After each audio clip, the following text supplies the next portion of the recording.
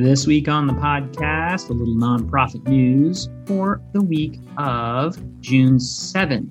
And we have Parisha and Nick here to walk us through what the nonprofit news is that we should know. Hey, Nick. Hi, Parisha. Hey, George. How's it going? Hey, George. All right, Nick. What do we got? All right. I can start us off with our first story. Our first big story of the week for this week is that the USPS, that is the United States Postal Service, has filed for an increase in prices, averaging nearly 6.9% system-wide, according to the nonprofit Times. As many nonprofit organizations still rely on direct mail strategies for reaching donors, the average increase of 7.8% for nonprofit marketing mail could be quite disruptive to organizations seeing slim net fundraising revenue from mail outreach. These price hikes come as the USPS has seen a steady decline in the usage of its system, as well as the volume of mail, which has declined nearly 28% over the past decade in terms of number of pieces of mail sent, not to mention a precipitous drop in first-class mail and other kind of special packages. And, you know, for nonprofits still using direct mailers and sending out appeals via mail, this could be a game changer for a strategy that sees slim margins to begin with.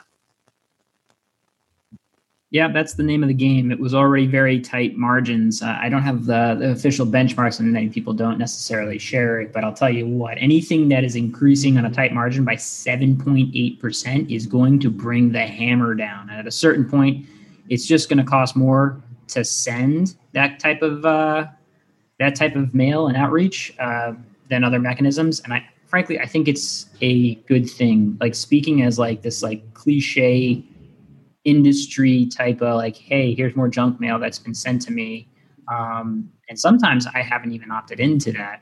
Users haven't opted into that. So buying these giant lists, spraying, praying, and sending out dead trees to people might be coming to an end. And I'm finding it hard to sort of like feel bad about this. It will hopefully push organizations that are dependent on it to move toward more sustainable in every sense of that word, a means for fundraising. Absolutely. That sounds like a win-win. Increased fundraising, less dead trees. All right, moving on to our next story, we see that two political data transparency nonprofits have merged to form a new organization called Open Secrets.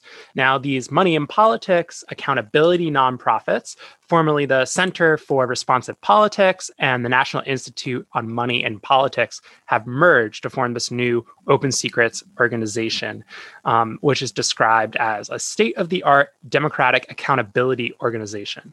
And this announcement comes on the heels of a contentious 2020 election that far surpassed previous elections in terms of spending. Not in the order of millions of dollars or tens of millions of dollars, but hundreds and hundreds of millions of dollars. And this merger brings together decades of expertise, massive data sets, and the kind of analysis that researchers, journalists, advocates, and individuals rely on to understand the influence of spending on politics, according to their executive director. Now, I think that the takeaway here is that a lot of political organizations and advocacy organizations, even those that aren't directly involved in, say, a campaign, should heed this trend and this desire for increasing transparency, particularly related to finances and particularly related to advocacy efforts within the political sphere. This is a trend and a demand that you're going to see increasing more and more over the next couple of years, I think. So something to definitely keep an eye on. I love the collaboration here. Note that you have two leading money in politics nonprofits working together. You could imagine other times of the year or in the past. I have no insider knowledge whatsoever, but I'll tell you what, when I see two nonprofits that are in the same arena dancing in the same way for the same donors and attention, they tend to be frenemies. And I like seeing this type of collaboration where 1+1 is far greater, the sum of the parts greater than the whole. And I'm excited to see what they come out with. Thanks. All right, Carisha, what do we have on our summary breakdown? Yeah, quite a few interesting headlines. Our first one reads, once a bastion of free speech, the ACLU faces an identity crisis. And this is a pretty interesting article from the New York Times. The ACLU, which is really known for defending the First Right Amendments of everybody despite their political beliefs, is kind of having an internal debate over whether supporting progressive causes is more important than other kind of hate speech, freedom of right.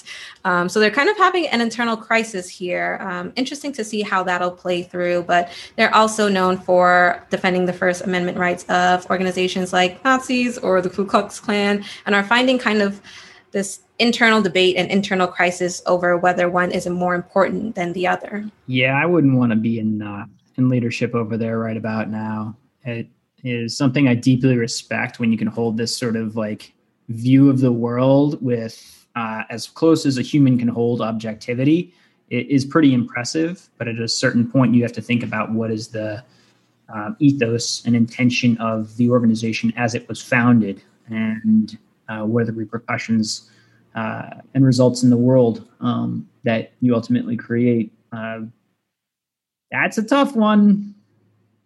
Yeah. Definitely a tough one, but it'll really be a game changer on whether or not they pick a side, and kind of will play a big part in how they move forward. So an interesting story to keep track of. Our next headline reads, a Black-led nonprofit receives reparations payment from a slaveholder's descendant. This is from abcnews.com. An interesting story. A Black-led nonprofit called Change Today, Change Tomorrow, a Black-led 501c3 based in Louisville, Kentucky, received a very large donation, which the donor didn't want to be classified as a donation, but more as a reparations payment.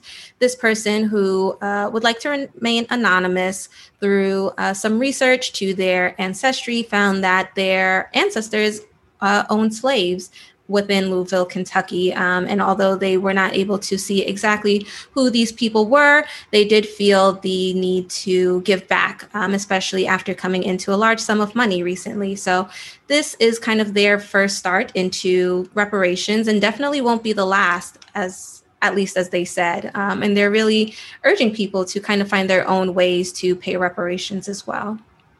Yeah, I think there's a lot of questions here. It's interesting to see that literally called out in the donation field, and it notes in this article the individual was unable to track down the direct descendants of the people enslaved by her great grandfather, and so you're left with this question of like, where does that money go? And it happened to go to an organization in that area. Interesting. Yeah, definitely a tough one with very little records and things written down.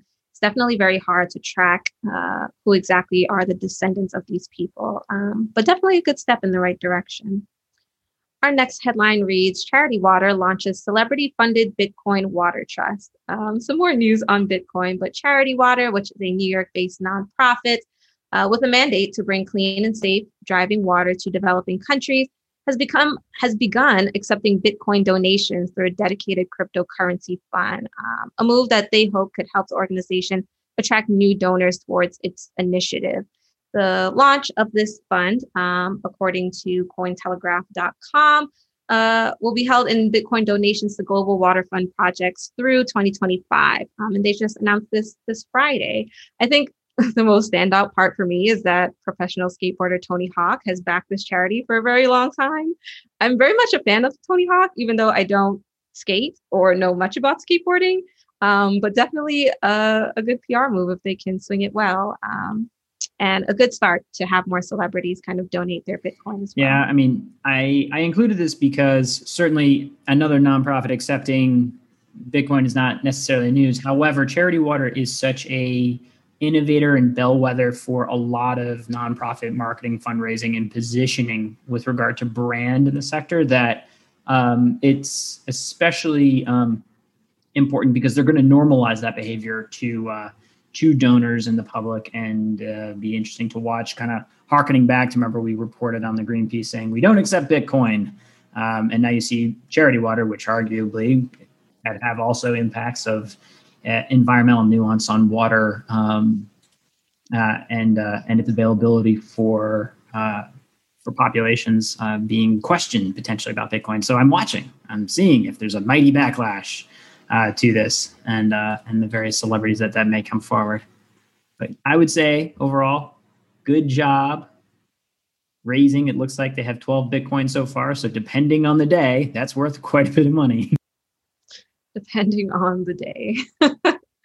Our next headline reads, 50 brands are giving back to the LGBT community. It is June, so it is Pride Month, which means that a lot of companies and organizations are not only recognizing Pride Month through a plethora of rainbows in their branding, but also giving back to organizations that are helping the LGBT community.